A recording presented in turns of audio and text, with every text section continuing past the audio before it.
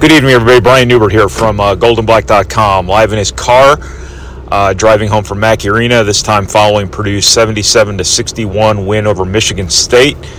This is your Golden Black Radio Express postgame podcast. It is brought to you by our friends at Purdue Federal Credit Union, the Sand Valley Golf Resort, T&W Design and Build, AcrePro.com, the Whitaker Inn, and the East End Grill and Ripple and Company. So this was kind of that big showcase game for Purdue. You know, they were on CBS, 12-15, kind of one of those games where, you know, Purdue's the number one team in the country. You want to live up in front of millions of people and kind of things like that. It's a marquee opponent, obviously, with Michigan State. And, you know, you could not have asked a whole lot more from Purdue and from Zach Edey, who obviously this was an opportunity for him to enhance his national profile and did just that and then some with just a brilliant performance in this game. But Purdue took a big step again toward a Big Ten title here. It's not even the end of January, and it's too early to be talking about the Big Ten race. But when you look at the way things are unfolding and the way Purdue's playing and how Purdue looks kind of wired to be consistent here, is it really that early? Because nobody, 2 through 12 in the Big Ten has really separated themselves as the team that's going to be the biggest threat to Purdue here. You've tagged 2 losses on Michigan State now. You've got 10 Big Ten wins. I don't think anybody else has more than 6. Rutgers lost to Iowa today, so you gained another game on them. You start looking at like Northwestern, and you start looking at Indiana simply because they have Purdue twice remaining. But when you look at them, are those really Big Ten championship contender type teams? That's up for you to decide. Purdue absolutely positively is, not because of its record, but because of the way it's looked, as consistent as it's been, as good as it's been, and the fact that it has Zach Edey and no one else does. And, Zach Edey got 32 against Michigan State in East Lansing a couple weeks ago, and that was like 2 weeks, that was like 4 games ago. And you know how hard it has to be to get 32 on somebody and then come back like 2 weeks later and get more? He gets 38 today and another 13 rebounds, whatever it is, bunch of assists, 3 steals. That's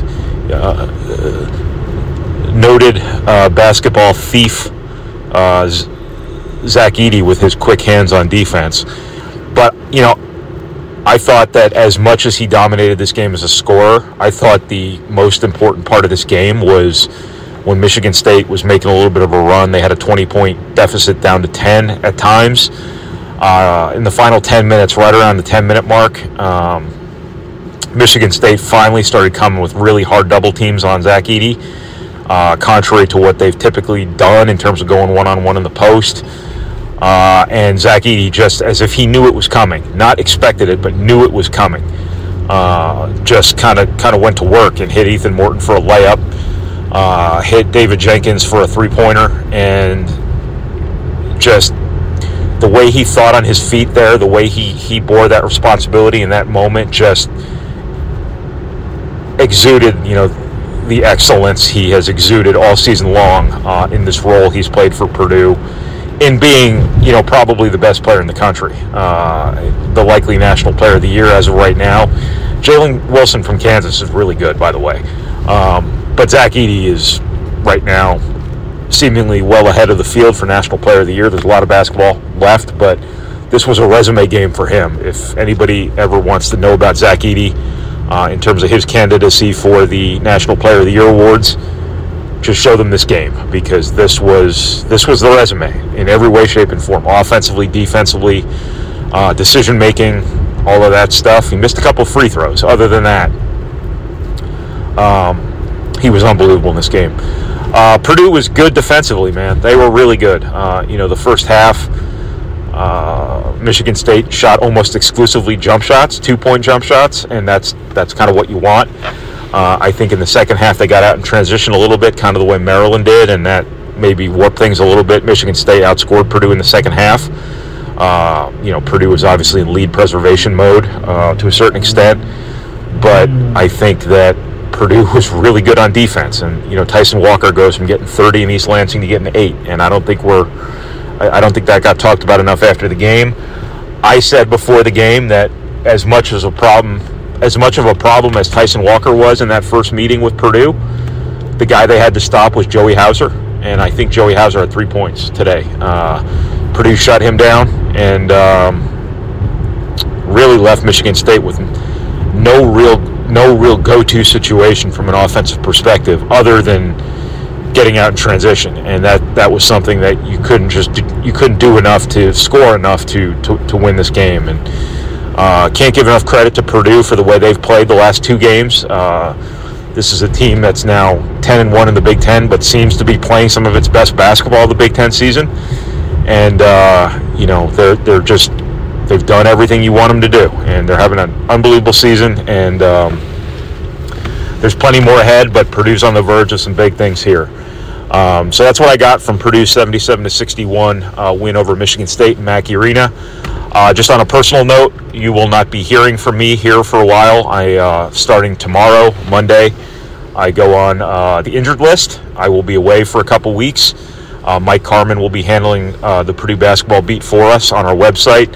I think it's to be determined what lies ahead for these podcasts. I know our Monday show will continue. I know our simulcast will continue. Whether or not Mike wants to do this after games is up to him. But I will be back in a few weeks. Just have to have a few little medical things handled.